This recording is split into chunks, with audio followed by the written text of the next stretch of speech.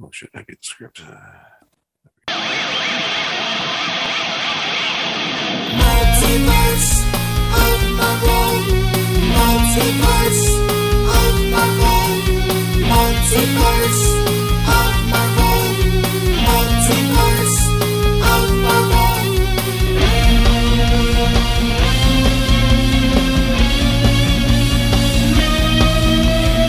Multiverse of Marvel.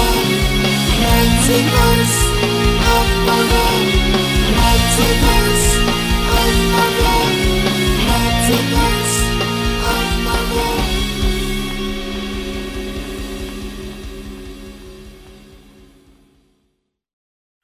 All right, everybody, welcome to the Multiverse of Marvel podcast, where each week our resident Marvel guys, Aaron and Dan Gridley, will dive into a crazy corner of the ever-expanding Marvel multiverse to see which topic we'll be discussing this week. Welcome, guys, and I think with this week we decided on Morbius. Yeah, doesn't that open this weekend? Yeah, it comes out. It opens on the first. Yeah, Friday. but because now they don't do the midnight screenings, they actually do it on like the Thursdays. Yeah, like they do like the premieres on the Wednesdays. And because I have a ticket actually for 4:10 tomorrow at the Scotiabank. Okay. Nice. Yeah, which will be probably either I'm probably going to try and get this out either tonight or tomorrow. So if this is tomorrow, it's be today for people listening Nice. at 4:10. So like right after work, I like got off at 3. Hey, you come head home. straight down there? Yeah, I'll get home just after 3. I'll do that and just be able to walk down because Scotiabank Theater is like literally like a block and a half away, or maybe a block. Yeah, I'll dox myself. I don't care. I live like right downtown Toronto, so it's like It sounds like you don't live too far from my brother-in-law. So like what I knew like that theater was close like when I moved here, but like I went to go with I think it was when Spider-Man, like when the theaters opened up in the November or whenever it was, I went to go ride my bike and I was like, oh shit, I didn't think it was this fucking close. Nice. Because I knew because Much Music's like right around the corner Yep, there. right up the street. Yep. Yeah, and then I used to work. I worked there for a summer like 10 years ago. Yeah, so that was kind of nice. rad. So it would have been good if I was working there Back now. when Yeah. it And you're right by almost Silver Snail. mattered. Because it would have been good because the Silver Snail was like right there, but actually the building's not even there anymore. Well, yeah, but you know what? The new Silver Snail is just down a little further, right? So it's like 4 or 5 stops, I think. Yeah, so just go there on the side of Spadina. Actually, it's fairly close to where I used to live. Yeah, last time I lived in Toronto a few years ago at Bathurst and Bathurst and Adelaide. So I'm glad I don't live there anymore because I would just be going there all the time, spending all my money. Yeah, true enough. I might be going down Sunday, so I might be wandering in there and spending a bit of money. Oh, figures. I work at midnights on Sunday, so I'll be. Yeah. No, we're thinking of heading down on Sunday and hit up the aquarium and a few other things. Oh, nice. So, yeah, I think I'll be hitting it. Since my birthday's Saturday, I figure I might as well go to Silver Snail and get something, right? Exactly. Yeah. They actually, I think they still have a copy of the Amazing Spider-Man number 61 up on the wall. Oh wow. But it doesn't seem to be in the best of shape, so I think that's why it's still there. But I bet I've just been looking at it from the floor because I don't want to grab it, because if I grab it and touch it, I'll buy it. Fair enough. It's tragic how that happens sometimes. Yeah. So. But going to see Morbius in theaters. I don't know about it. How successful it'll be. Yeah. So as far as being a spin-off of Spider-Man, this one works as a movie independent of Spider-Man because Morbius, his origin has jack shit to do with Spider-Man. Yeah, so what was his origin in the books? Pretty much the same as what they're showing here in the trailers for the movie and what was depicted in the cartoon back in the 90s. He's going for plasma. Well, let's get that out of the way right away. I know. I was thinking about that all day. I was like, I knew like all the true tragedies of the character, especially considering that the character originally comes out of all the censorship rules being relaxed in Marvel back in the 70s. It's another one of those stupid 90s censorship where it's like, okay, so at the time we just thought it was stupid. Now that I'm older, I understand, okay, plasma is a part of blood. Yeah. So he's still going after blood. So what the hell? know that back then? I You was didn't know that like when we 8 were or 9 at kids? the time. I was like Yeah, 8 or like- 9, Aaron. I was a year older, and I knew that plasma was a part I of was blood. like, I'm Doesn't matter. fairly certain that's what they're doing. Yeah, but I'm But like, yeah, but I'm like, I'm fairly certain that's what that means. But Yeah, it's no, the it same. It's the same was- as like, how they didn't let them have actual guns; they were laser guns, and it's like, Yeah. but the effect is still the same thing. It's Yeah. still shot at people to kill them. What's the point of the censorship? No, I just find it ironic that, okay, censorship's been lifted. What can we do? Let's have a vampire. And then 20 years later, hey, we're doing Spider-Man cartoon. Let's put Morbius in it. We can't have a vampire. How do we censor this character? But in pretty much all depictions, Michael Morbius was born or afflicted at some point in his life with a terminal blood disease. Yeah. Exceptionally rare one. He's one of the few people to have lived as long as he did with said disease. Yeah. Being a brilliant biochemist and a fairly unorthodox mad scientist type. And did he become the expert in all this stuff to cure himself, or just coincidentally, or is it implied, or does brilliant mind, regardless of any of it, happened to be applied towards the problem that he uniquely suffers. Yeah. I mean, he's an expert in most biology. You see, I was super smart, then just his focus own. it. Yeah. Yeah, like as we get through his history, you'll see that there's a few impressive things he's done that you wouldn't expect. He's kind of like Magneto in the sense that you look at him and you see one thing, but when you dig deep, you're like, oh wow, this guy can do this, and this, and they don't really have much to do with his powers. Oh, wow. Yeah, no, Morbius, he the exact nature of what he does to try to cure his powers varies, but usually it involves vampire bats. And whatever serum he concocts to help cure his blood disease ends up turning him into a scientific pseudo vampire. Yes, because that line for the movie, it says, I got here. It's that biochemist Michael Morbius tries to cure himself of rare blood disease, but inadvertently infects himself with a form of vampirism instead. Yep. Not sure to what degree his power set will extend to in the movie, but originally in the comics, his physiology was altered so that his muscles were lighter, and that specifically his bones were hollow, and this somehow allowed for him to fly. It was elaborated on later on to include some sort of psionic ability, but yeah, he flies because he's super light, and It looks like in one of the trailers he might turn to mist. I was kind of thinking that they might include some of his Lilin spawned abilities from the 90s, which we'll get to. But I think they're just going with that instead of just having him doing the land bones flying sort of thing. Oh yeah, no, I don't think that he will literally be part Lilin in it. I think of course not. Of course not. They're not going to get into that. Adapt it for it because it honestly makes more sense. Some of what he could do in the 90s was actually pretty cool. But in the 70s, when he first appeared, it was limited to flight, super strength, the need for to suck blood, and he could function during the day, but he became extremely lethargic and weak. So he's only like a morning walker instead of a day walker. A little bit, yeah. In fact, his pseudo vampiric status does lend him to be a bit of the yin to Blade's yang.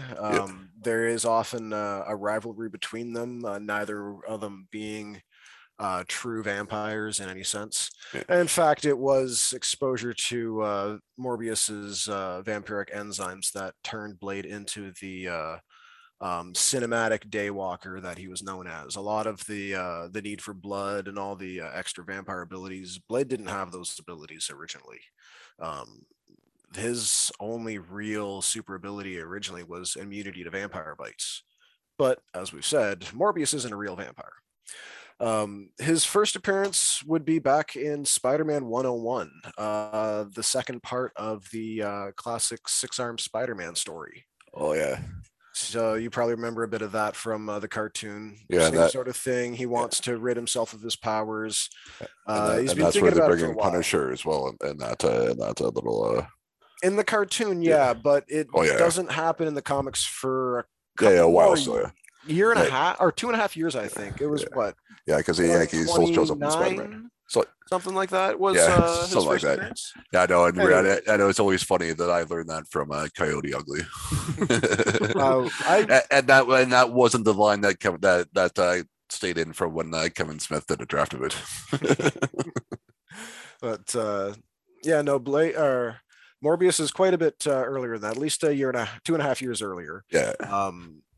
So the start of the story is Peter wanting to be rid of his arms, takes this serum that he's concocted himself. You have made it clear that Peter had extra arms, not just his regular arms, but the Yeah, extra arms he had the grow. 6-arm Spider-Man story. So Yeah. he takes this serum, has wild hallucinations in his sleep, and all the while, oh, my sides just keep aching and aching. I've never experienced a pain like this. And he wakes up and he's got 4 additional arms down his sides. Are they like And he freaks out even Are more. they human arms or like spider arms? They are human arms. Okay. Remember, it was like that in the cartoon. Okay, yeah. So, He in his costume, he had like the upper 2 arms were like in his costume, but then Yeah, like the next 2 were like bare. yeah. So he, after kind of figuring out, okay, I got to deal with this, he gets a hold of Dr. Kurt Connors, the lizard, Yeah. knowing that, okay, this is a guy who's got the know-how to help out. You know, I'm not going to anybody, but I'll talk to him and see if he's got any advice. And the guy's like, oh, well, my beach house down the coast here, it's got a fully stocked lab. You've helped me before. You head down there, you get started. I'll meet up with you when I can. But yeah, that's the place you want to be.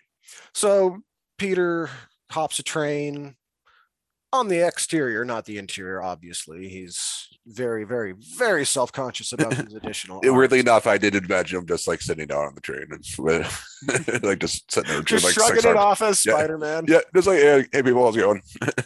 But no, this is really getting to him because he's had to make it seem like he's breaking up with I think it's Gwen he's still dating at this point. At the comics, I believe it was still Gwen at that point. Oh, Gwen's still alive at this point. Okay. Yeah, this is still pretty early. Yeah, no, I never actually would know. What number did she die in? Do you know? It's again, it's another couple of years. I think it's before Punisher, but definitely sometime after this. Yeah, he's making it seem like he's disinterested in a relationship with her because he's so, caught up in the Spider-Man crap. And then he decides, no more Spider-Man.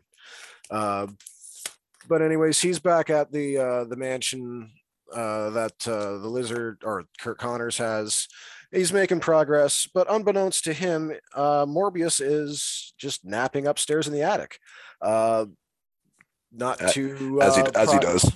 Well, not too prior to this, he was off on the other side of the world, somewhere in Europe, doing his bit to try to cure his situation. Oh, trying to go to like Transylvania and go about like the beginning of vampires. No, he's Greek. Oh, okay. Yeah, so he is from Europe, but his lab was set up on like a big like freighter or yacht or some giant ship. He was out at sea. Oh, okay. But the experiment goes awry. He has these vampiric urges. He also tends to go crazy when he has the thirst. He doesn't really have the ability to control himself. He's more or less a metaphor for addiction. Like, he really cannot control who he attacks when he is afflicted by his vampiric thirst, and has been known to drain both friend and foe. There have been adventures where he has gone to great lengths to save somebody, only to have his own thirst betray him at the end and force him to then kill that person for their blood. A nice friend. He's kind of tragic. It's no surprise that when he meets the 90s Ghost Rider for the first time and is subjected to the penance stare, it doesn't actually do anything to him. His response to Ghost Rider is like, you haven't shown me anything that I don't already know. Like, he is very much aware of all of the pain and misery that his existence has caused, and he is always trying to find a cure. He's another example of the sort of villain that kind of brings out the worst in Spider-Man. Much like how when Spider-Man, up until his time with the Avengers, when Spider-Man would encounter somebody like Wolverine, Wolverine's killer instinct would really unnerve Spider-Man and throw him off his game. When he encounters somebody like Ghost Rider, he always tends to assume the worst, and that Ghost Rider is going to be some destructive monster that will kill people. And when it comes to guys like Morbius, he always just assumes the worst. And again, when he could help, as we've seen the way the Tom Holland Spider-Man in the movies thinks, if the 616 Spider-Man had that mentality, there'd be a lot fewer problems in his life in the comics. That's very true. If he actually took the time to stop quipping with most of his villains and be like Squirrel Girl and actually talk to them and figure out, what's your game here? Why are you doing this? What are you trying to accomplish? And a lot of time you find out, oh yeah, I'm afflicted by this problem and I need to do something to correct it. We saw how well that worked in the movies. I kind of wish the comics was a little bit like that. But anyways, the situation back at the beach house gets exacerbated when the Lizard shows up. And, well, sorry, not the Lizard, Curt Connors. He's there to help. But when Morbius wakes up I skipped a bit. Yeah, sorry, Morbius was back on his boat. The experiment went awry. He caused problems. He jumps ship because, again, crazy. As you do. He jumps ship, is adrift, gets almost immediately picked up by another ship, this one on its way to America.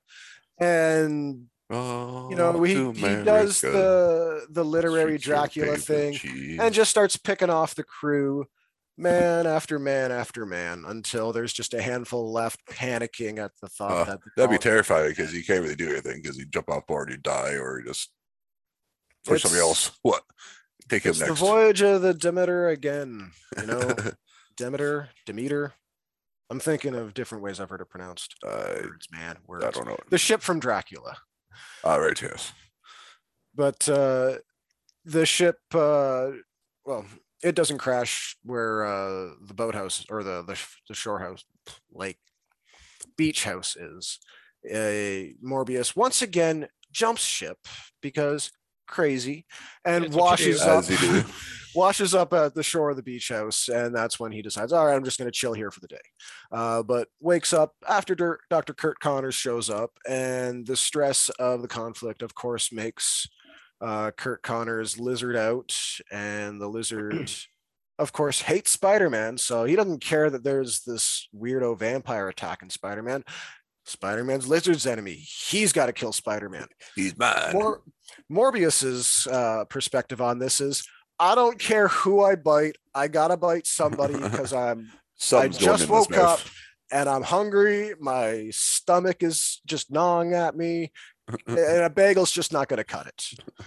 So he's like, you want to attack Spider-Man? Fine, I'll just bite you. And he bites the lizard. And Spider-Man, recovering, saying, hey, Curt Connors is my friend, so technically the lizard's my friend. Get off my friend. And he knocks. That's my half friend. Well, the funny thing is once he knocks Morbius aside, the lizard pops up and he's got the consciousness of Dr. Curt Connors. Something about Morbius's bite has kind of reversed part of the lizard transformation. So after Morbius flees, Spider-Man and Lizard talk things out and figure out, okay, we got to get a hold of this Morbius guy. There's something special about his blood. After, chasing him down, doing a bunch of science stuff, Lizard finally figures out, okay, we're looking for something in his blood. It's not in his blood, it's in his saliva. He bit me. Of course it's like that. Why are we being stupid? And they figure out there's something in his saliva that allows them to turn the lizard back into Curt Connors and get rid of Spider-Man's 4 limbs, But wouldn't you know it, they have a misunderstanding because they don't really ever talk things out with Morbius, or he's going crazy because blood. And he takes off into the night, and he's Never just to gone. be seen again. But this opens the door for Stanley to be like, all right, so we just had our first vampire. I think things went well. Let's open the floodgates. Let's get Dracula. Let's get a werewolf. Let's get a flaming biker. Let's do a daughter of Dracula. I always wanted to do a Devil's Daughter comic. Let's get that. She needs a brother. Let's introduce her brother first. Cousin of Frankenstein. Yeah, well, we got Frankenstein. We got to have him in it. He's public domain. We can't have Dracula versus Frankenstein without Frankenstein and Dracula. So, the Morbius. So werewolves in the mix. Hey, why not even a living mummy and a zombie? Yeah. Oh, I got zombies. The Marvel zombie, Simon Garth. That's a good one. But yeah, it's Morbius opens the floodgates for all kinds of stuff to happen. Over the next little while, he just pretty much floats around as an occasional villain. He shows up in a couple of issues of Marvel Team Up. Think giant-sized superheroes. But towards the end of the 70s, he ends up taking over the recently vacated Adventures into Fear. At first, Fear had been a reprint series until issue 10. And what were they reprinting? Just different 50s and early 60s horror anthology stories that had been published by Marvel. Marvel's got tons of all kinds of old horror stuff that, there's some debate whether or not it is part of the Marvel universe. The amount of stories that were just part of these like weird horror books, stuff comparable to Tales from the Crypt. But there's a number of them that have been referenced later on in Marvel continuity to lead enough credence that, yeah, there's some scary shit going on in the Marvel universe before all the superheroes showed up. In the corners, yeah. Like if you take all that into account, yeah, superheroes are definitely a positive influence in the Marvel universe, because previously all kinds of horrors of the night existed. Like the SCP Foundation's got nothing on what Marvel had to deal with before superheroes. No, craziness then, craziness now, craziness to come. So Fear, after the reprints, became the Man-Thing's title. Man-Thing ran from 10 to 19. 19 gives us Howard the Duck. That story spins right off into Man-Thing. He gets Howard his own. the Duck. Yeah. Oh, fuck those. We'll cover Howard at some point. Yeah. He's worth it. Yeah, but yeah, it was you guys' stance on the movie. I enjoy it. There's a couple of questionable things about it. Nipples on a duck. Yeah, I know. I was gonna say, I have. Yeah. I legitimately forgot about. I've seen it in the last 2 years, and I legitimately forgot about that. It caught me off guard. It's not the Steve Gerber Howard the Duck. It's very much the Marvel Edict, Bill Mantlo written Howard the Duck. This uses Duck World and kind of takes a lot of the. That's because that's where they show that that's where Howard's a bit more of a cliche in the movie than a cipher as he is in the comics. Like he's very much a vehicle for Steve Gerber's voice in the comic, and Gerber's got a lot to say, and then after Gerber leaves, Howard becomes just kind of a commodity. But yeah, we'll get into Howard at another time. He's well worth it. But once that stuff heads off in its own direction, Fear is left. All right, we need something now. Morbius is given that as his title, Adventures into Fear, starring Morbius. He gets to be the star of that title from there until the end of the run, issues 20 to 31. And on top of being the star of that 4-color comic, he was the headliner for the Black and White Vampire Tales magazine. I have one issue of Vampire Tales, and it just happens to be the Lilith issue, not any of the multiple Morbius issues. So I'm very grateful to have Lilith, daughter of Dracula, but I have always wanted to experience the Morbius stories in Vampire Tales, because I honestly have no idea what goes on in them. Like, I know for the first half of or the first third at least of the Fear series, there's a conflict between Blade and Morbius, and I've got a reprint and a few issues from the end of the series, and it's some weird extra dimensional adventure where there's this big kaiju sized demon that's just covered in eyeballs, like right down to his fingernails being covered in eyeballs. And if I do recall, though, Maritime Bancroft shows up towards the end of that series.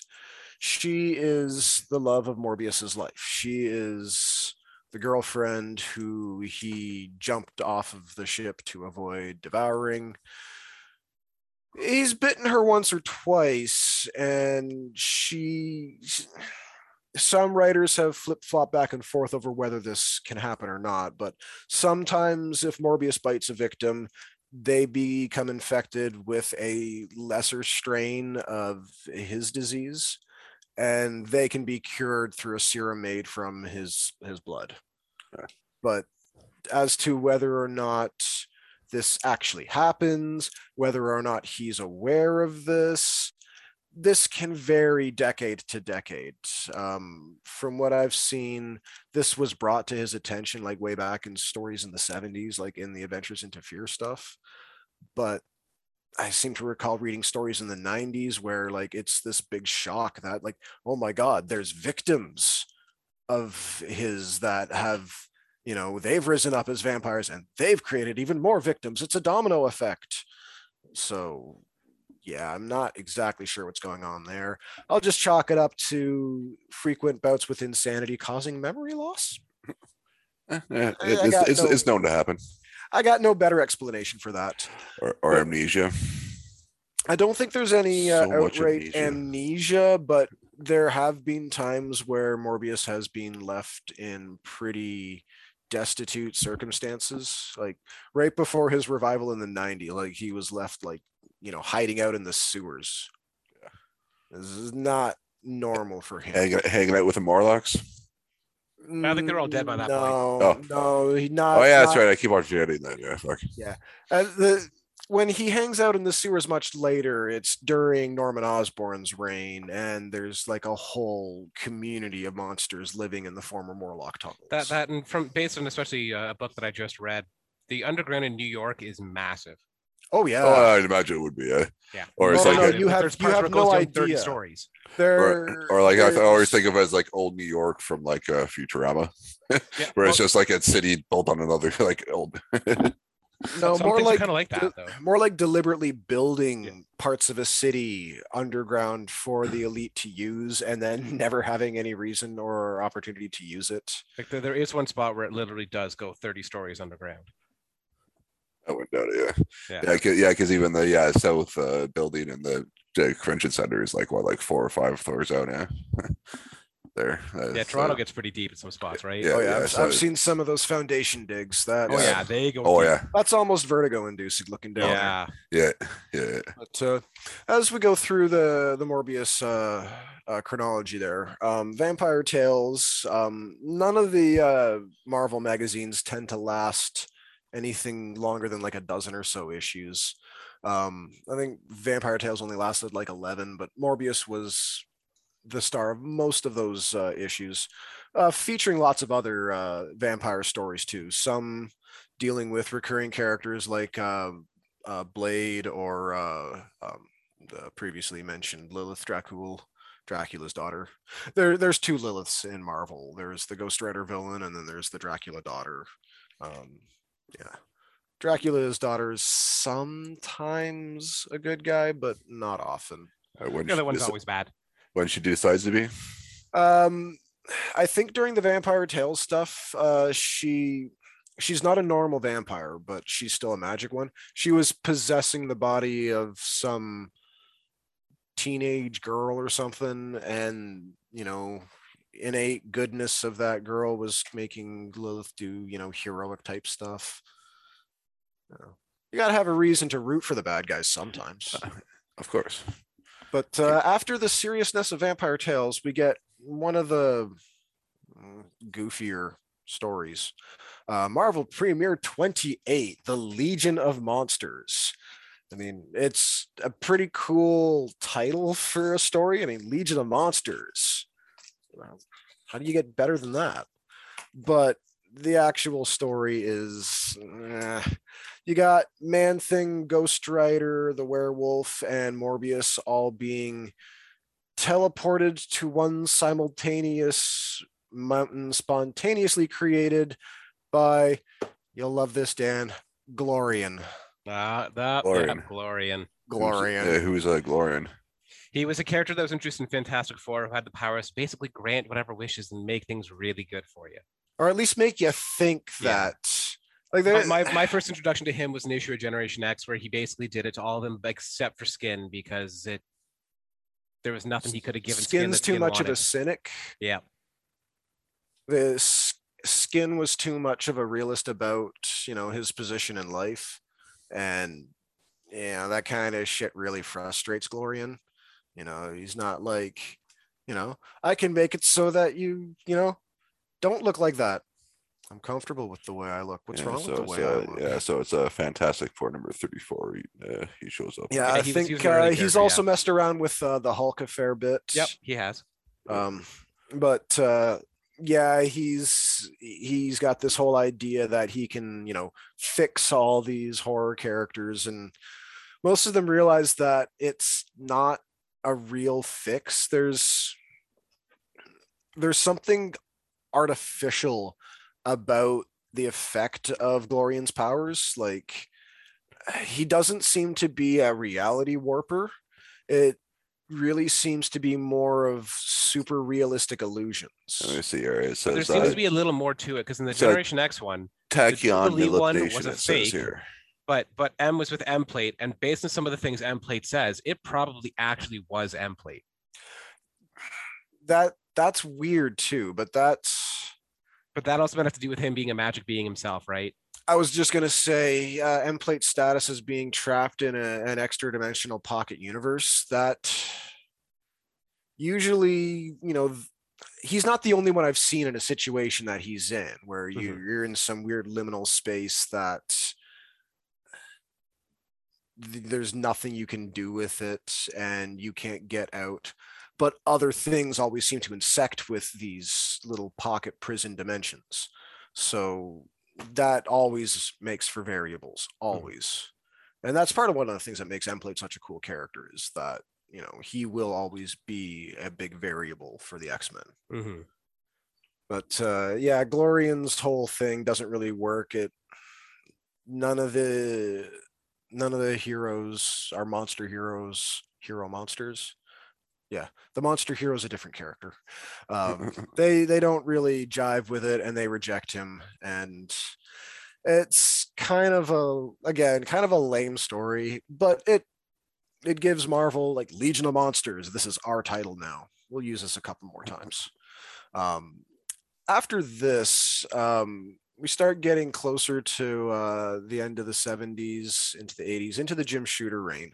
And I might have mentioned this before, but something goes on under the Shooter's reign. I don't know if Shooter himself is responsible for it, but there seems to be a big purging of all of the horror elements. It wasn't just a lot of the horror elements. A lot of titles around that point got purged. Oh yeah. But when you look at like some of the stuff, like, you go through my collection of horror stuff, and you see how packed it is when you go through, like, and then you get to the 80s and it basically crashes. And then you got, like, Ghost Rider gets canceled in 83. Prior to that, you had Tomb of Dracula and Werewolf by Night. They had, at 70 and I think 43 issues. In fact, from what I understand of your collection, is by the time you get to that point, more of the horror stuff for the next little while is actually issues of X-Men and New Mutants. From what I have, out of, like, you got Doctor Strange throughout the 80s. But as for actual, like, horror titles, there's a Mephisto miniseries. and it's him Yeah, I remember, playing. Does he actually show It's up? basically him playing Pokemon with various superhero women of the Marvel Universe. But does he Gotta show catch up in 'em that all. series though? Mephisto? Yes. Oh, he is the goddamn star of it. So he finally does show up. Goddamn star of it. Adam, Mephisto doesn't not show up in the comics. Yeah, dude. Right now in the comics, there is the Council of Mephistos, where the Mephistos from all the different universes seriously? decide to team up together. Yeah. Seriously. That's what's so silly about the whole, like, Mephisto's behind everything. He's hiding behind the scenes. Mephisto doesn't hide behind the scenes. He is an outright manipulator. If you're not going to damn yourself through your own means and he wants your soul, he is going to start fucking with you. That's what he did to the Silver Surfer. I mean, Adam, you know about the whole one more day thing with Spider-Man, right? Oh, God, that nonsense. Yeah, that was And whole ending the thing, marriage. And yeah. so, see, what they just does- revealed in the comics is It that the was- whole reason that Mephisto did that is because Spider-Man is going to one day defeat him, but not actually Peter and May's daughter is going to one day defeat Mephisto. So Mephisto manipulated the entire situation to make sure she was never born. I called it. Yeah. I called it. Wasn't I saying right from the get-go? Okay, so the marriage is being negated. So you're going to tell me that good Catholic boy Joe Quesada is going to say, yeah, Peter and Mary Jane not only had premarital sex because they never got married, they had a baby out of wedlock. Yeah.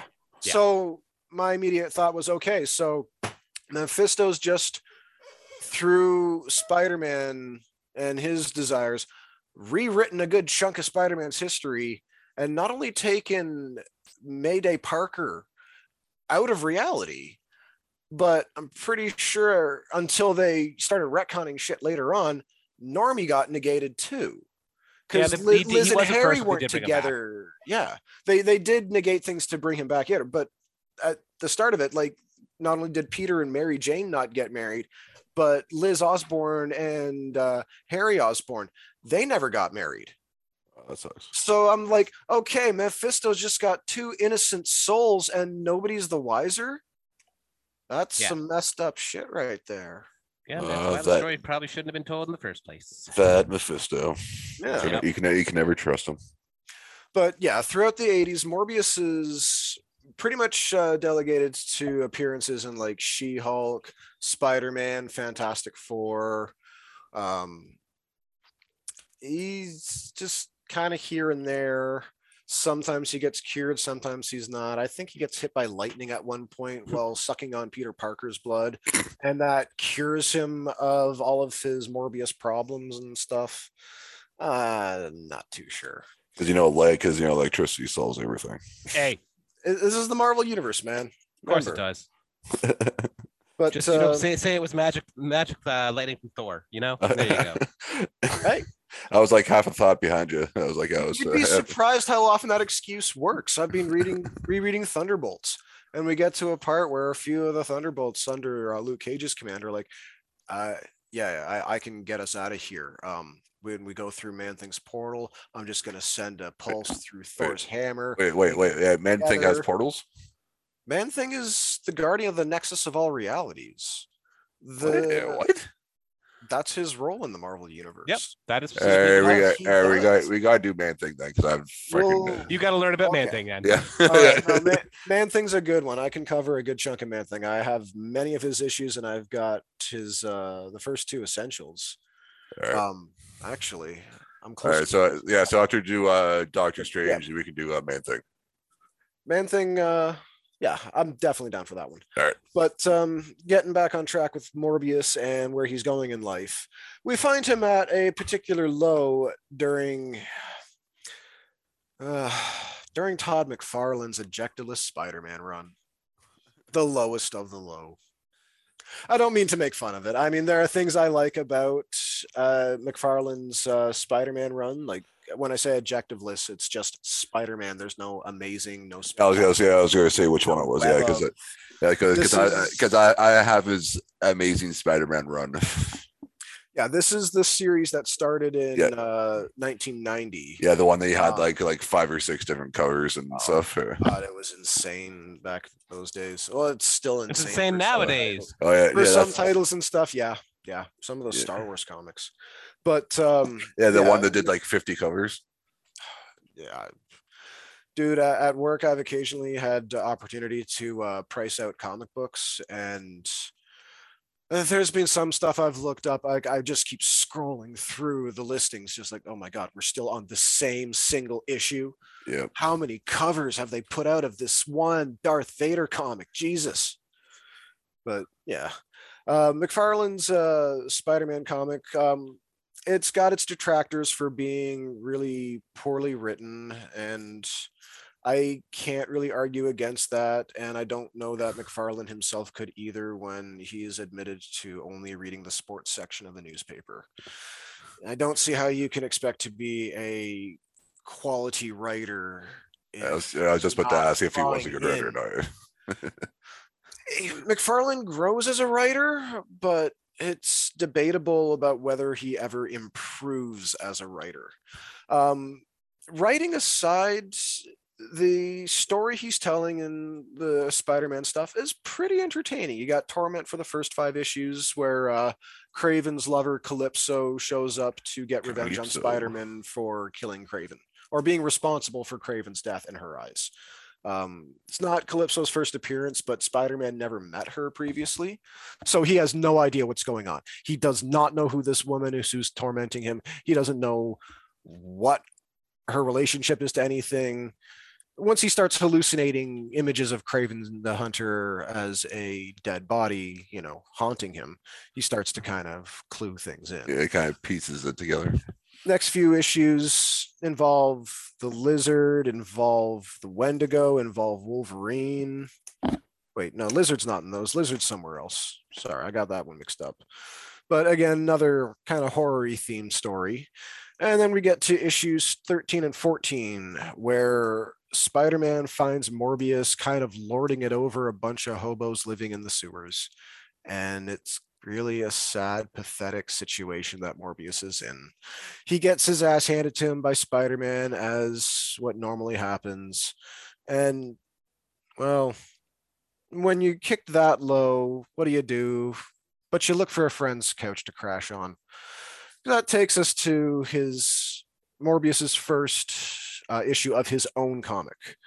This is a little bit of a deep dive here, because this is part of the Rise of the Midnight Suns. Having previously mentioned Lilith, this is the Ghost Rider villain, Lilith, the Atlantean sorceress pre-Atlantean sorceress, actually. She fucked with Atlantis, but I don't think she was Atlantean. She is inspired by the Lilith of Jewish mythology, Adam's first wife in the Bible. I didn't have a wife. What are you talking about? Sorry. Are you claiming to be in that magnum opus that is the Bible? I wouldn't want to be in that. There's so much death and destruction and. Hey, that was my fault. I mean, his fault. So, according to what I'm seeing here, Lilith did live in Atlantis, but doesn't say whether she is Atlantean or not. Yeah, I'm pretty sure she predates Atlantis just based on the things she does and just being the general mother of demons, which is, from what I understand, a role she fulfills in real mythology too.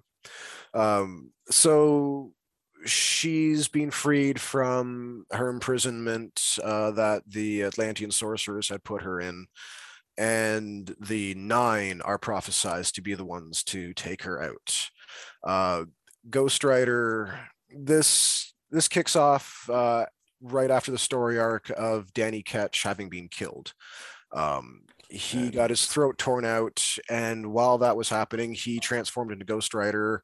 Ghost Rider dealt with things, but he's experienced this vision during it. He has this vision of Lilith and the 9. He knows that they've got to gather up these other heroes.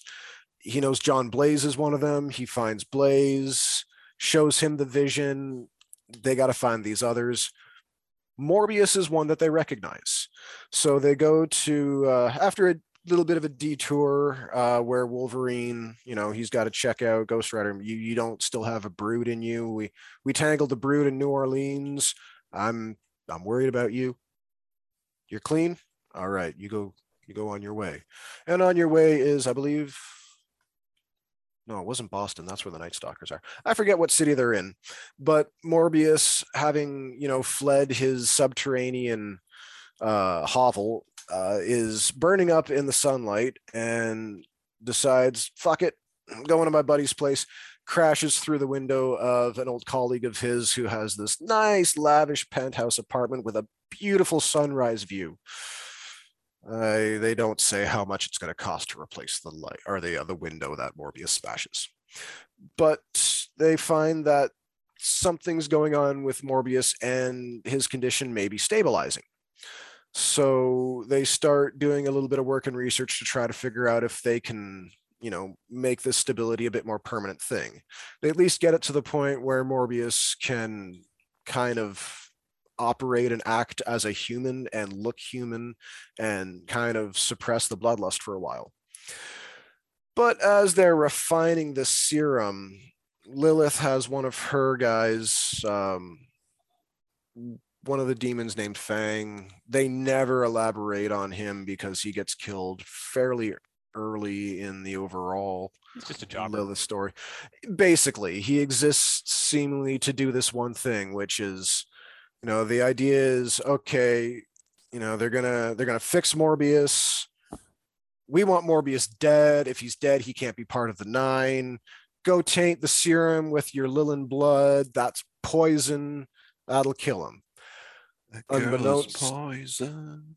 Fang's a guy. I knew that. Fang, they all look like punks or monsters or something for some reason. But the tricky thing here is that not the friend that Morbius has crashed on, but another friend that Morbius is working with, an older friend of his.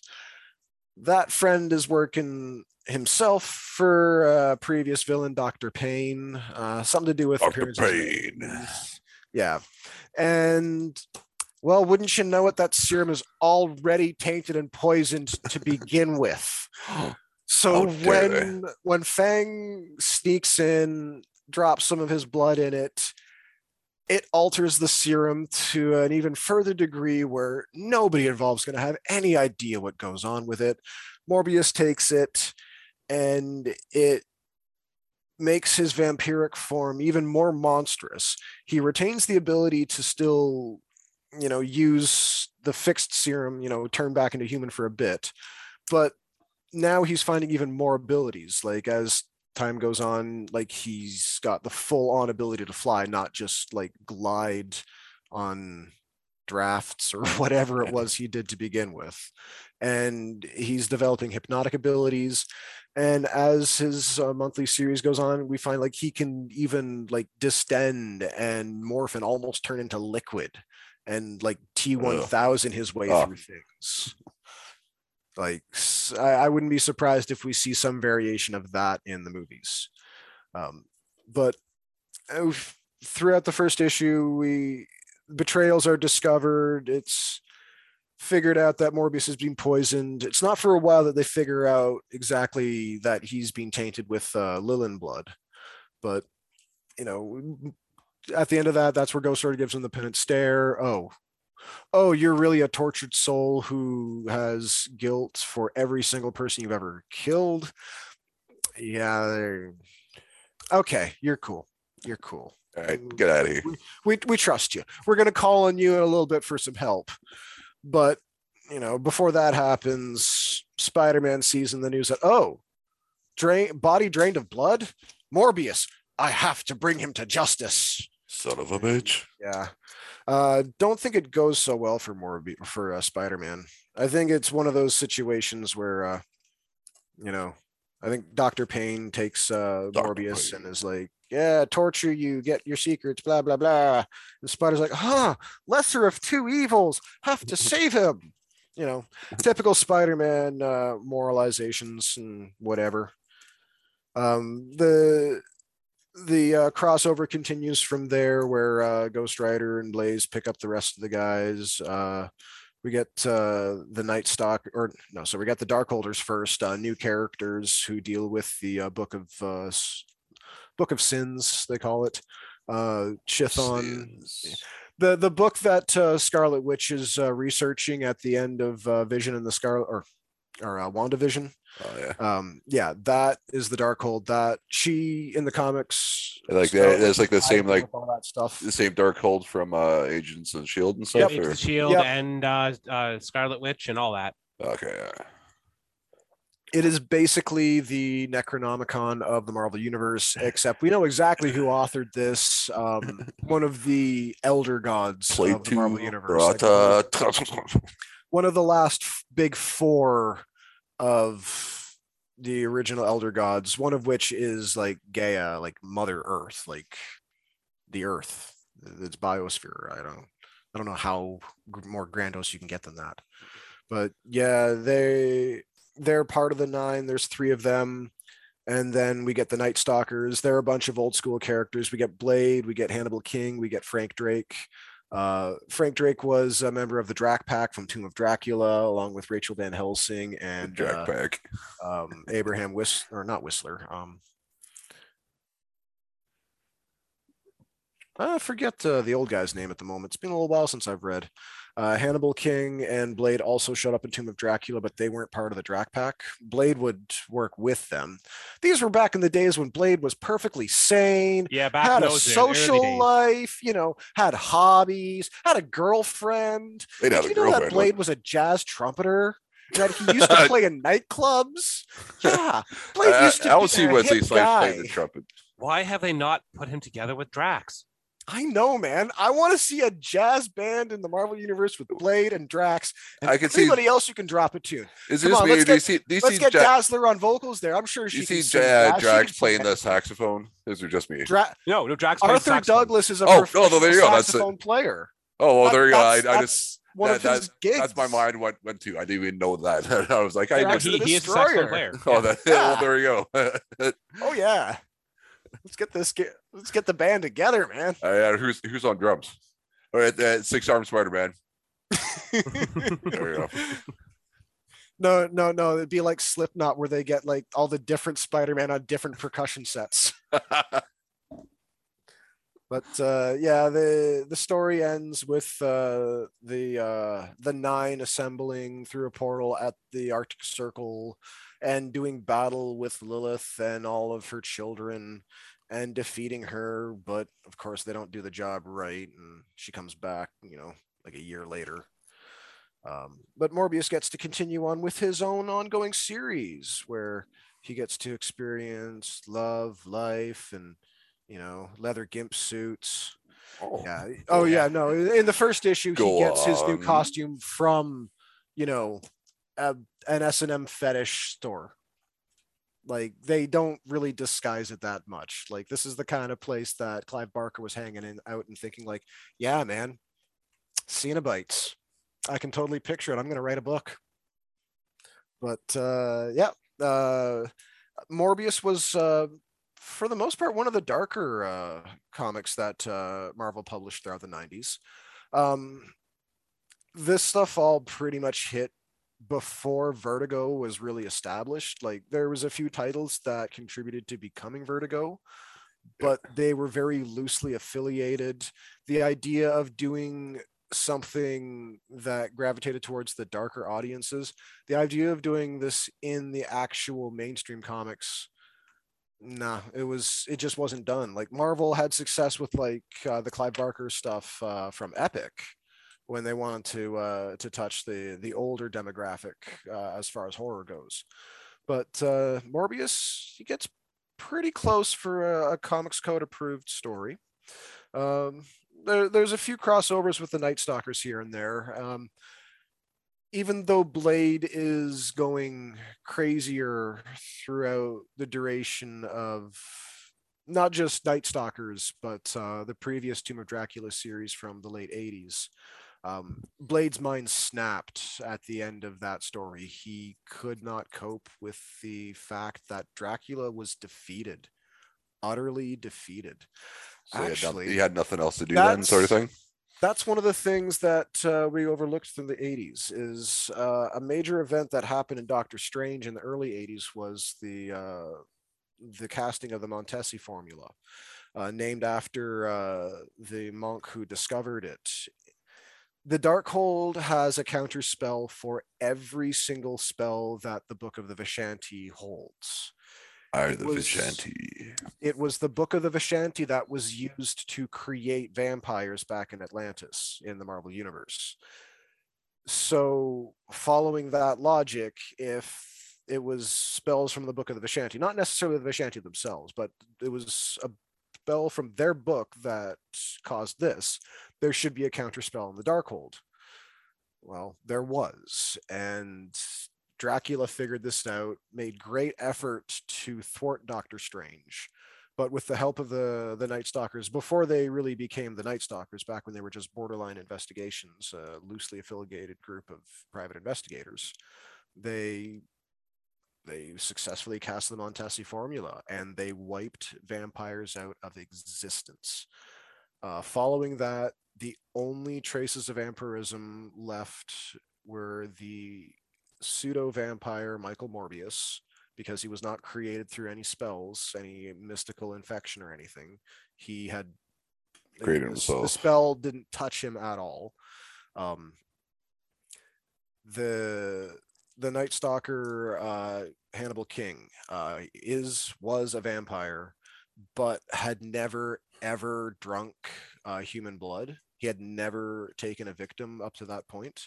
Oh, is that Ryan Reynolds in the third one? Ryan Reynolds' character in the third one. Okay. Ryan Reynolds in the third one. Except his character really seems more like Frank Drake. He does, than yeah. Hannibal King. Yeah, so I was wondering why that name sounded familiar. Took me a second.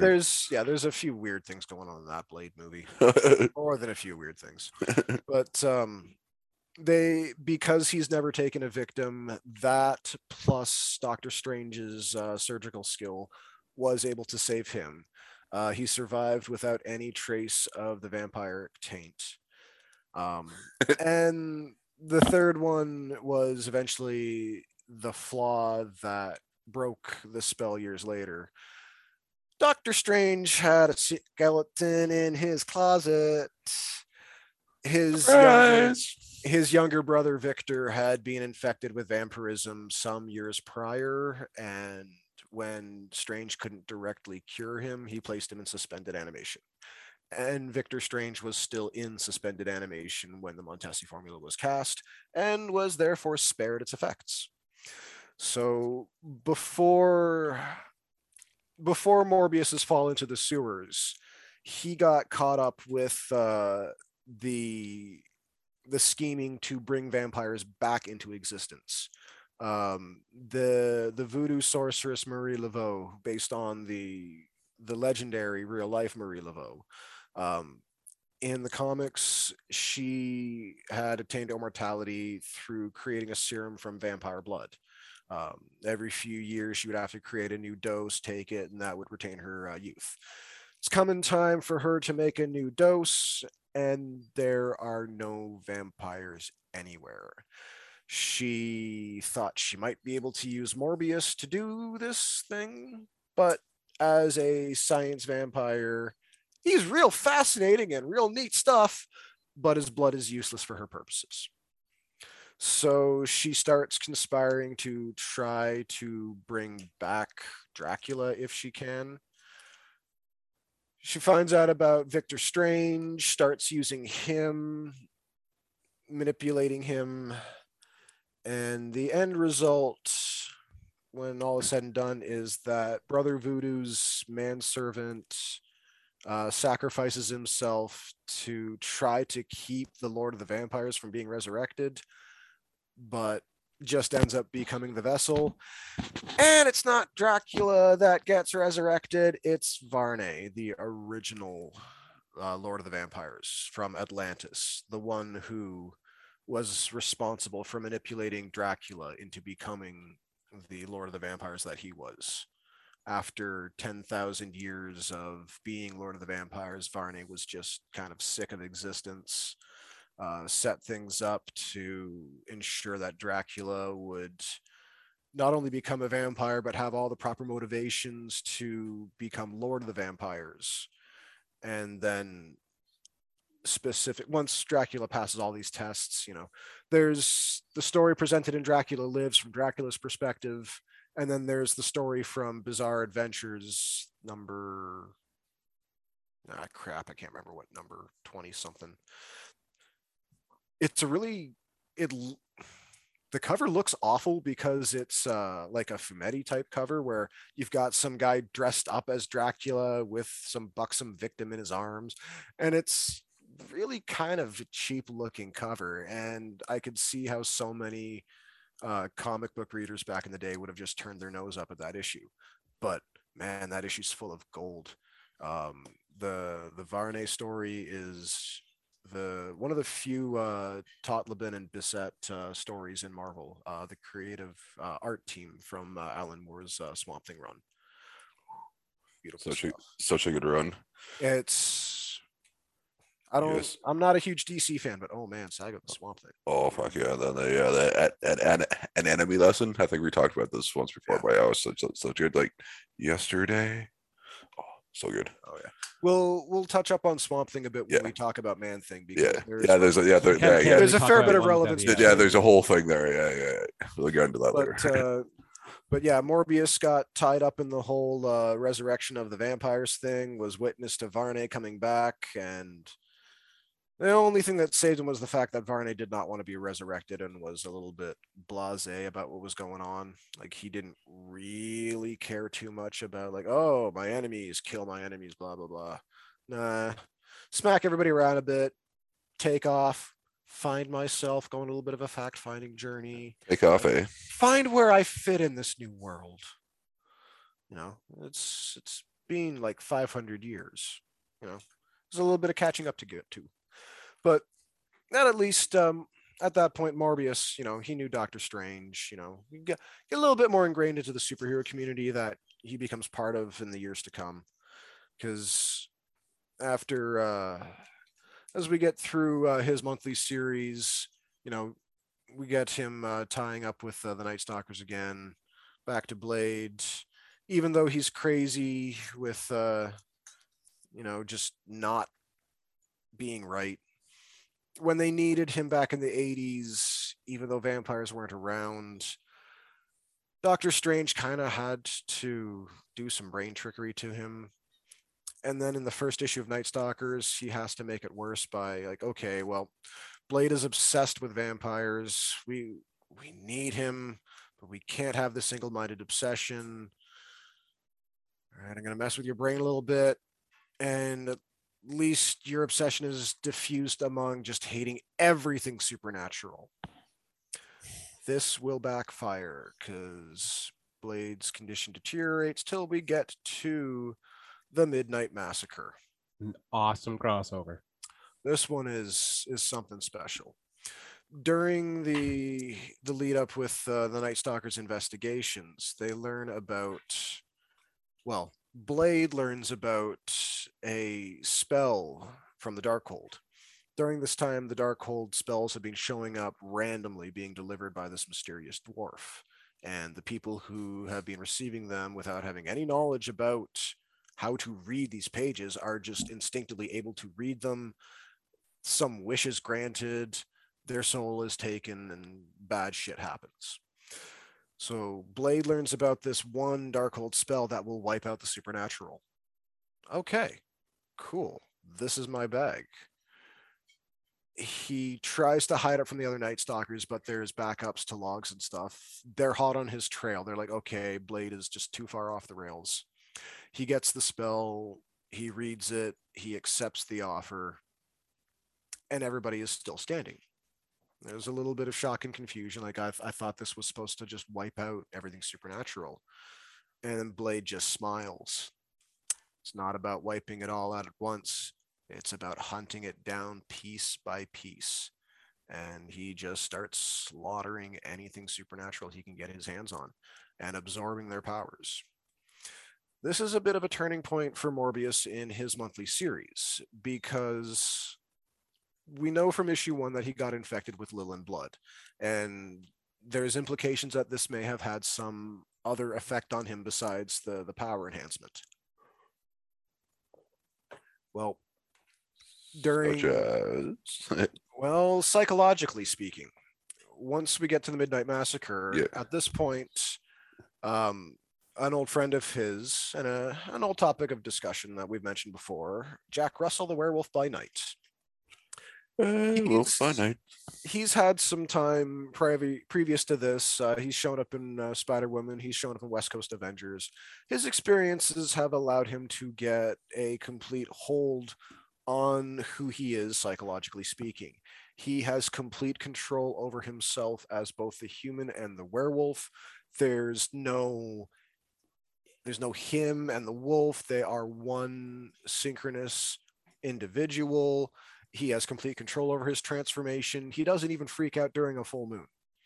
So he's been hearing that Morbius might not be in the best place, mentally speaking. So he shows up to try to give his friend some help. He doesn't show up in time. Morbius has tangled with Blade, and Morbius has taken a hit. And Morbius seems to be dead. This is confusing because up to this point, there was no indication that Morbius had any supernatural linkage whatsoever. So the fact that Blade, now known as Switchblade, has just run him through and drained him of his powers, this is a game changer. Further game changer is when Morbius opens his eyes back up, and it's not Morbius in the driver's seat. It is the Lilin presence that has grown in him through the infected blood. This presence has a complete control over the Lilin abilities. Like, it just oozes and slurps around, kind of like the Venom symbiote would when it doesn't have a host. And it shows up when Switchblade finally has Jack Russell in his hands. And prior to this, he's killed and absorbed Demogoblin's powers. So he's generating like pumpkin bombs, and he's generating bat daggers and bat throwing blades and stuff. He's got a pumpkin bomb jammed down Jack Russell's throat, and Morbius is just watching while this tiny little presence in his brain is screaming that that's his friend, and he can't just watch his friend, and boom, Jack Russell's head blows up. And well, Morbius attacks again, and this time the Lilin presence in charge, they both die. And one more for Switchblade's kill count. The 5-issue miniseries runs from Night Stalkers 10, Ghost Rider 40, Darkhold 11, Morbius 12, climaxing with Ghost Rider and Blaze Spirits of Vengeance 13. One of the members of the Darkhold Redeemers ends up casting a counterspell to reverse the effects of the Switchblade, but she sacrifices her own soul in doing so and opens the door for a couple of other potentially worse things to happen down the line. And she kind of knows it and starts getting kind of really depressed afterwards. But that's the Darkstalker's problem. That's not Morbius's problem. Morbius's problem comes from the fact that upon being resurrected and having a little bit more awareness of what's going on in his head, he starts to get a bit more conflicted. The Lilin, not the presence in his head, but the Lilin, the race of demons, one of the things they do to further try to entrench Morbius into their side of things is they bring Maritime Bancroft, Morbius's girlfriend, back from the dead. She had been killed in Morbius #1, not through Morbius's hand. She was outright murdered by a different character. But a Lilin called Parasite ends up using her body as a host, and they start trying to manipulate Morbius to be more like them through using her. It doesn't end out too badly for him, because later on the Parasite presence is driven out of Martine, and they're actually able to kind of resuscitate her. And she ends up being not a vampire, but some new form of undead. And again, like with Morbius, they start to kind of question, okay, where do your loyalties lie? The next big adventure is the Siege of Darkness. This at the time was somewhat controversial because it is 17 freaking parts long. Back in the early 90s, an That's it. advertised 17-part crossover. Oh, That's huge. yeah. I mean, you compare it to some of the stuff that Marvel's done over the last 10 to 15 years. Avengers vs. X-Men. Yeah. Yeah. That was huge. Yeah. Like I look at this and I'm thinking like, God, that crappy Curse of the Mutants crossover was at least this size, if not bigger itself. But Night Stalkers was, or not Night Stalkers, Siege of Darkness was a pretty good crossover. Lilith rises up again. She had risen up previously in a Ghost Rider story, Road to Vengeance: The Missing Link. She started that teaming up with an old Johnny Blaze villain, Centurius. Not the same African American super scientist villain that showed up in Thunderbolts. This is, I think this Centurius is some form of Native American. I think like Mayan or Aztec or something potentially. He's really old, ancient human kind of thing. Got sorceress abilities. He teams up with Lilith for world domination type crap, but that story ends with the revelation that Zarathos, the demon that inhabited the original Ghost Rider and caused Johnny Blaze to kind of go evil towards the end of that run. He's been hiding inside Centurius the whole time. And Lilith is like, all right, I know when to hitch my wagon to a new horse. She kicks Centurius to the curb.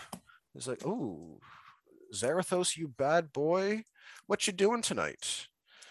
And they go for their own brand of world domination, with Lilith using her children to spread this black mist, starting from Cypress Hill Cemetery, working their way outwards. The Midnight Suns, the Nine, them and their allies are among the few that stand against this mist. But because Morbius is infected with this Lilin presence in his head, he ends up not being one that they can trust. He betrays them a couple times, outright murders one of the other characters, not through his own volition. Like, it is the Lilin presence in his head causing all this. And eventually his allies find out that, okay, no, he is being controlled against his will. Can't really hate him for that. No, Blade, you sit down. Not the time for it. But by the end of it, Lilith is banished. Morbius is a little bit more freed from Lilin control. Gets to kind of go back to his own life. At a certain point, the Lilin presence is physically purged from his body and becomes a creature in its own right, a villain known as Bloodthirst. But this does have the effect of removing a number of the advanced abilities that Morbius had, like the body morphic distension shit. Like, yeah, that's all gone.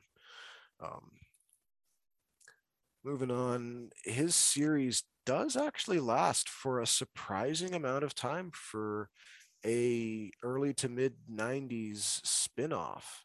He runs like 30 issues. Like, nothing else from the Rise of the Midnight Suns crossover makes it that long. Like, Spirits of Vengeance is the next longest at like 20 something issues.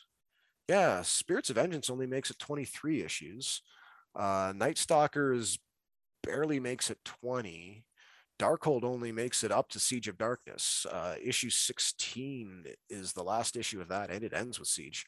But Morbius keeps trucking along past all these the crossover type stuff. The negative backlash to the size of Siege of Darkness led to editorial kind of abandoning crossovers within the Ghost Rider family of stories. There's really not a whole lot of back and forth between stuff outside of Ghost Rider and Blaze's story. But yeah, Morbius, I don't have the last issue, but makes it all the way up to at least issue 30. Right. The creative team does kind of change up a fair bit here and there.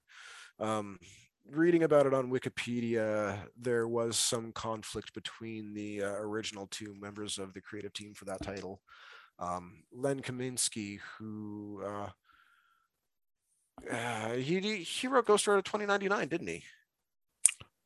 Len Kaminsky? Yeah. Do you recall, Dan? I'm pretty sure he was Ghost Rider. Believe so. It You think sounds of like anything that else to he me. was writing? Let's take a look. I remember enjoying his stuff, but yeah, he and artist Ron Wagner did not necessarily see eye to eye on how to tell the stories. Yeah, Basically, Len Kaminsky. Yeah. I think the artist wanted more action, and the writer was trying to do something a little bit more Alan Moore-ish. Yeah, it was Len Kaminsky, but he doesn't have a Wikipedia page, so it's not like I can just look up what else he's done. I'm not too surprised there. Well, I'm sure there is a page. I'm just not too surprised that there's no link listed. No, it's a Reddit out link, which means it was a page that got deleted. Crazy. Yeah, it's usually what it does when it's like that. So that brings us up to what, about the mid 90s we're or about so? mid 90s there, where things start to fizzle out because we start getting closer to the bankruptcy, where they're less willing to just keep throwing shit at the wall. 32. Yeah, doesn't seem, as far as what I've got here in the horror stuff, there's not much.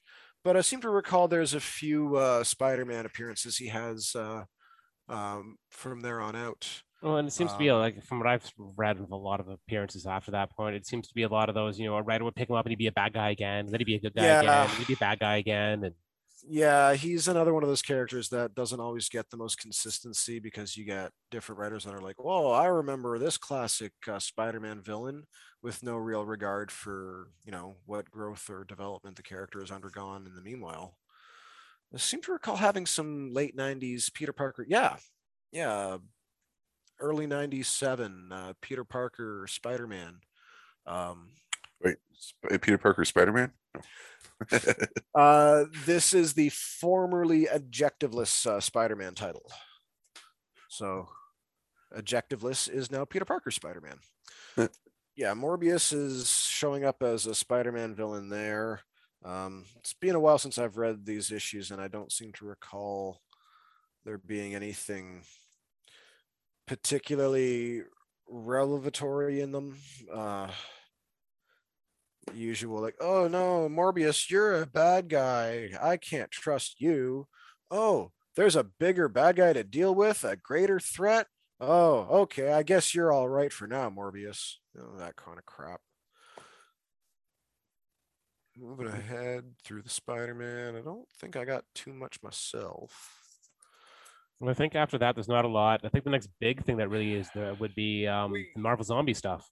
Not quite. There was a little bit of his the Supreme Registration stuff around Civil War, because he registered, and part of his requirements for registering was that he had to help the government with their plot to bring Blade in. So he's like, oh, all right, you're gonna help me with my problem, and all I gotta do is help trick Blade into this facility here with all these SHIELD guys? Done. That's kind of a no-brainer. And why not? What else did he do? I guess that was part of what brought him into the Marvel Zombie stuff, because he was like working for SHIELD or something after that, right? Armor. He was working with Armor, because they were the ones dealing with the alternate reality threats. There's the zombie stuff. Got a few boxes sitting here. Oh no, that's too far. There we go. Marvel Zombies 3. So Marvel Zombies 3 is where the Marvel Zombies virus hits the 616 universe. Previous stories had all been set in different realities. And even in those stories, the zombie virus had come from outside of those realities, brought by a zombified version of the Sentry who had decimated, if not just his own previous universes prior to that. Like, we don't know necessarily how many he had been responsible for having devoured. But when it came to the Marvel or the 616 universe, home team advantage. Our guys are just going to win. That's just how it is. But re-roll in the 616. Yeah. But one of the things going on in Marvel Zombies 3 is that zombie version of Morbius has already infiltrated armor, is using latex makeup to hide the fact that he is a zombie, and has the real Morbius hidden in his quarters in a medically induced coma, so he can keep drawing blood off of him to sustain his own facade. Yeah. Eventually, when all that ends, the real Morbius kills the zombie. Oh, he is pissed. Yeah. When he gets out of it, he is real pissed to the point where he's like, I'm getting the band back together. And they're like, next series, Midnight Suns. And the next series looks like Jennifer Kale, Jennifer Kale, Jack Russell, and Man-Thing. Yeah. None of them besides Morbius were Midnight Suns previously. Jack Russell was an adjunct to them. He hung out with Morbius during that time, but he was an associate. Yeah. I'm not even sure if he even made it into a Midnight Suns Unlimited issue. Even the Legion of Night had a story in there. But Morbius puts together a group of Midnight Suns to deal with any possible remains of the zombie plague in the 616 universe. There's some shenanigans going down. The Hood tries to get involved with buying said zombie virus. Dormammu tries to be Dormammu. As he's one to do. Yeah, he preys on Jennifer Kale's fears of getting eaten by a zombie and tries to possess her. Doesn't go so well. But following that, when we follow what's actually going on in the Marvel Universe, we know after Civil War and all the registration stuff, Norman Osborn got put in charge of the Thunderbolts. He ran them pretty successfully till we got to Secret Invasion. Because he was running the Thunderbolts, they operated on a mix of Stark Tech and Oscorp Tech. So not all of their systems went down. And because of their security protocols, they didn't get infiltrated by any Skrull sleeper agents. Thunderbolts were in a position to be a major force for good during the Secret Invasion. But this also meant that Norman was on the front lines during the final charge. Norman was seen as the lead force in defending Earth and kicking the Skrulls off of the planet. And as a result, he got put in charge of national security and replaced SHIELD with Hammer. At this point, Morbius falls out of grace with the government, probably because, very few people want to work for Norman Osborn. Not a whole lot of the Thunderbolts did in the first place.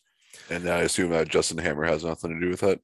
Nothing to do with that. Hammer, Osborn's explanation was he wanted to send a different message than SHIELD. Hammer was Hammer was essentially totalitarian. SHIELD. It was just like the evil. They were the Nazi version of SHIELD. Yeah. That's all you have to say. It was Norman Osborn with his own fascist army. That was spelled out in the comics. But one of the fun things that happened then was Norman Osborn put together a list of everybody that had offended him and he wanted them dealt with. One of the things he had dealt with was the Punisher. He sicked Daken, the son of Wolverine, onto the Punisher. He had his analysts look at things like, okay, we figure out of all the guys you can rely on, this guy's got the best chance of being able to do the deed.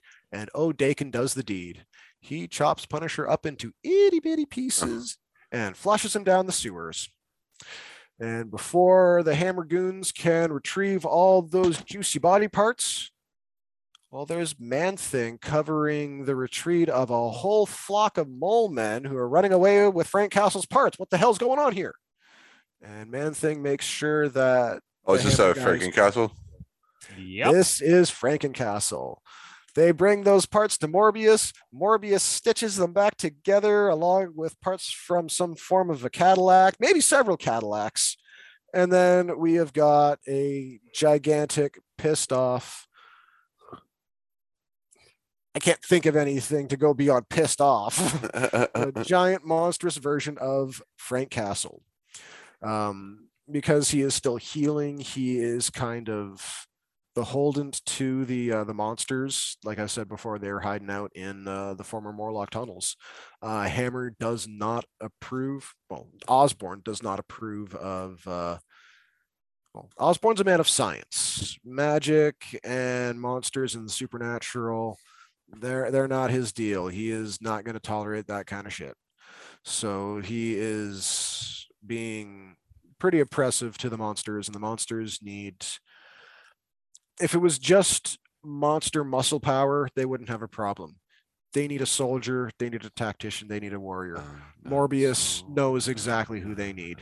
So Morbius has the unenviable task of having put the Punisher back together, making sure he doesn't fall apart before he gets himself blown apart. I mean, the number of times he has to deal with the Punisher being injured or Punisher. damaged or just fucked up again. Eventually, he resorts to putting a bloodstone in Frankencastle. It's like, okay, that's it. There's no way he's going to live unless I do this. This is a bad idea. You don't have to tell me this is a bad idea. This is a bad idea, but it's done. And it was a bad idea, but from an editorial standpoint, it was a good idea because it allowed them to de-age Frank Castle to a point where he can still be a Vietnam veteran, but now like he had the blood gem for so long and healed so much that he's basically a guy in his 40s again. Morbius, he was one of the main supporting characters in it. There was a fairly large crew of monsters involved in that run. The Amphibian, he was one of them. I think Jack Russell was, Jack Russell was one of them. And I think Nicantu, the Living Mummy, was another one as well. As a result of that, Morbius was not involved in Marvel Zombies 5. That was Howard the Duck and Machine Man's time to shine. That was good fun. Unfortunately, from here on out with Morbius, it's mostly shows up in Spider-Man for the most yeah. part. Well, the stuff with Spider-Man is at least classic Morbius. Yeah. The Marvel Now era gave us the Marvel equivalent of Lobo from the New 52. So if you remember that crappy Lobo being the stupid teeny emo one, that's basically what the Marvel Now Morbius was. It was still Morbius, same character, same history, but all the fans who followed Morbius' history were like, this isn't going to be some Twilight ripoff emo, oh, woe is me, being a vampire sucks kind of mopey crap. Oh, no, it's not going to be that at all. And it's exactly what it was. I pride myself on the fact that I am a completionist in the sense that if I start reading something, I want to give it a chance to the finish. Like, even if I'm not enjoying it, I want to see how things conclude. I dropped that Morbius comic. It just sucked, and it wasn't going anywhere. He was, again, living in the streets, hanging out with street people that, he wants to help, but he doesn't want to help because he's got to remain detached.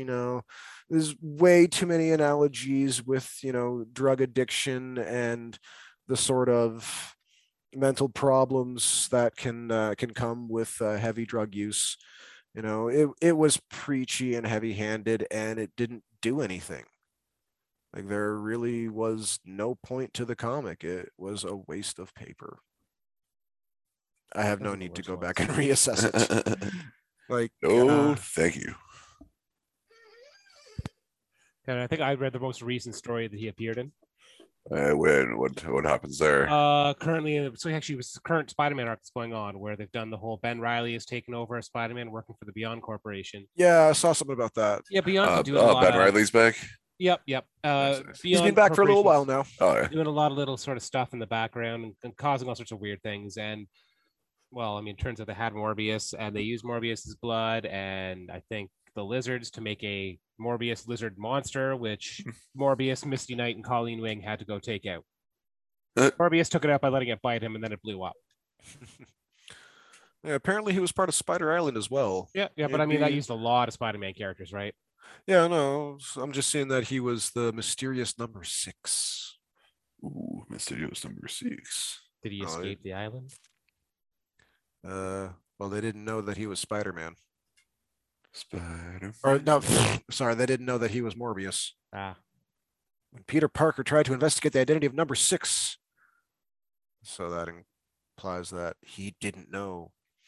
I really think that Peter Parker would be both the best boss to work for and the worst boss to work for. yeah, he'd let you get away with whatever you want and give you like all the time off you'd need, but at the same time, he would be completely unreliable. And I imagine half the time you wouldn't get paid because he'd forget. You'd have to have somebody really trustworthy running payroll. Yeah, probably. But yeah, I haven't heard any grumblings right now about any possibilities that Marvel's going to capitalize off of the Morbius movie. Well, with by any now we title would or have heard. anything. I Definitely mean, had something the announced, movie's probably been in came the out this can week. for like 2 years, so I'm betting that any real plans were discussed and dropped like 2 years ago. How do you mean? In which respect? Well, like, if they were going to He- release a comic book alongside the movie, like Oh, they right. do, that like 2 years ago, they probably would have maybe planned something, but since the movie got delayed so much, they may have just, kind of dropped whatever plans they had. Right. Gotcha. Marvel's got vaults full of inventory stories that they've paid for that just haven't seen the light of day. So, like, it's not. I mean, one that comes to mind right now is a few years ago, Tim Seeley was tapped to do a new Blade series that followed a daughter of Blade, and like Blade is in his 90s now. Blade is almost 100 years old in the comics now. So Oh, really? the fact that he would have illegitimate offspring scattered around the world, like it's about as even odds as Wolverine having illegitimate offspring around the world. And we know he's got lots of them. Yeah. So They the can- idea would that there would be this female teenage daughter of Blade, kind of Marvel's answer to Buffy the Vampire Slayer. But it then never came out and never came out and never came out. And then Tim Seeley revealed that, yeah, there was some question about, him being a white male writing a black teenage girl. Here I was like, okay, so the guy who, gave us Hack Slash is going to basically do the same sort of thing for Marvel. And people have a problem with this because, oh, that's so very, very sad. But yeah, that's an example of something that Marvel has presumably a couple of issues of Well, they In should the use vault. use a couple. in the vault, probably never see the light of day. that sucks. Yeah, they're like, because Marvel, aside from stuff like that, Marvel will also commission inventory stories, stuff to fill the gap if the regular story misses a publication date. So, say you've got Spider-Man, and you've got this story building up month after month, but the writer or the artist has gotten burnt out, and they're not going to have the material ready for the deadline. So you either go with the dreaded deadline doom and provide a reprint because you, the reader, demanded it, which isn't always accurate, or they go with an inventory story. They have some other creative team at some point during production, like, okay, we want a couple of issues in the can just in case. You take this script, this one-off story here, you guys do this one here, and then they'll take one of those ones off. Okay, here, this one doesn't interfere with continuity whatsoever. We'll just slap that in here. Spider-Man goes off, he fights the Rhino, and there, we've had a nice little interlude, back on track for next week. But then they end up having, an assortment of these filler issues that they don't end up needing from time to time. Nice. And for a while there, they kind of stopped doing that altogether, and then Marvel got back into it with their 0.1 issues or things like that, right? Because for a good long while there in the early 2000s, if something was delayed, it was delayed. There was no fill-in; it was just delayed. Yeah, it depended sometimes on the title, like bringing back up Thunderbolts, Warren Ellis's run. That was a heavily hyped series. That's what got me reading Thunderbolts on my pull list at that point. And it was subject to delays. And they didn't want to lose the momentum on that series. So that's where they had a bunch of one-shots expanding upon various plot threads that Warren Ellis probably would have dealt with in his own time, but, they don't need to be part of his. They can just be put in there like, okay, this is now put out there for the reader to see. We can touch up on that later on. Or as other writers have said, you only get 22 pages a month, so you do what you can, and some things you don't. Yeah. Well, that's a different matter for debate when you compare decompressed storytelling that we get nowadays to comics from, years past. Like when I'm sitting and reading comics on my break, if I take something like from the 70s up to even the 90s, a 10-minute break will usually, like 10 minutes of my break will usually take up an entire comic. But then as I get like towards like the 2000s and later, like sometimes I can get through 2 or 3 comics in a 15-minute break because there's just so little story in between those pages. It's been spread across so many issues just because they're telling stories for the trade and not for the issue. If you know what I mean there. So there's film space. Yeah. Oh, lovely. So yeah, so that is Morbius, the Living Vampire. There's not really much else to go on because we kind of got all the way up to, nowadays, right? All right. And then I'll be able to go see the movie tomorrow and see if any of this is brought up at all. But go ahead. Like I said, his origin as it is has nothing to do with Spider-Man. So making his story, like doing his own solo movie first, that one actually makes sense. It's not like taking Venom and having to figure out like, okay, how do we transpose this out of Spider-Man and make it its own thing? Yeah. We can follow the cartoon or what do we do? I think making Venom its own thing independent of Spider-Man had too much opportunity for failure. I don't see the same problems with Morbius. I think Morbius's problems are unique to itself. I personally have no problem with Jared Leto. I think he's a fine choice for Morbius. I don't necessarily think that his supposed method acting sensibilities would necessarily get in the way of something like a Morbius character. And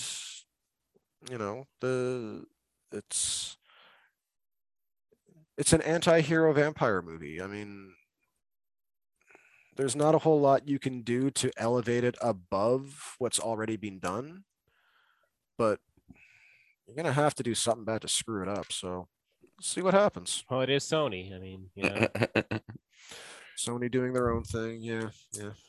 All right. So do we think the Matt Smith character is how they do? Do we know if that's like from the comics or if it's his own? From what I understand, he originally was, but they rewrote him to be somebody else. Yeah. From what I saw, Is it Matt Smith? He's playing Milo Morbius. Yes. Oh, Yeah, there is no Milo Morbius in the comics. oh, so they're related somehow, or It seems to be. It says here that it is his surrogate brother. so like, The hell does that mean? Morbius' surrogate brother, a rich Adopted man originally brother? named. Just let me finish. It says Morbius' surrogate brother, a rich man originally named Lucian, who suffers from the same rare blood disease as Morbius. Oh, so it's the sort of thing like, I'm just like you. We're buddies. We're brothers. Apparently, he was originally announced he was going to be playing Hunger. Hunger. I'm not familiar with Hunger. He's a Spider-Man villain by the looks of it here, created by Howard Mackie in issue 76 of the Objective List series. Wait a minute. Don't I have that? Yeah, that's that's actually part of a series that includes Morbius. Well, because I mean, what's why they'd be using him, right? I'm guess assuming he's a villain, a Morbius villain, and it sees here that he is a vampire. See this guy dressed in black. Oh, these were kind of dense issues back in the day. I think Marrow even shows up around that point and teams up Spider-Man. Morrow didn't get enough credit. Still, Yeah, I don't see him, but I'll have to just actually look through the issue more thoroughly. All right, so then once we do the next episode, I'll tell everybody what I thought of the movie, because I'll be seeing it tomorrow. So Yeah. all right, Be so good to hear. all right, so all right, well, thank you everybody for joining us this week, and yeah, I think actually, where am I going with this? I don't know. Look for us on Twitter at the Marvel Pod or Instagram at the Multiverse of Marvel, and then just listen to us wherever you get a podcast. And until next time, read some comics, folks.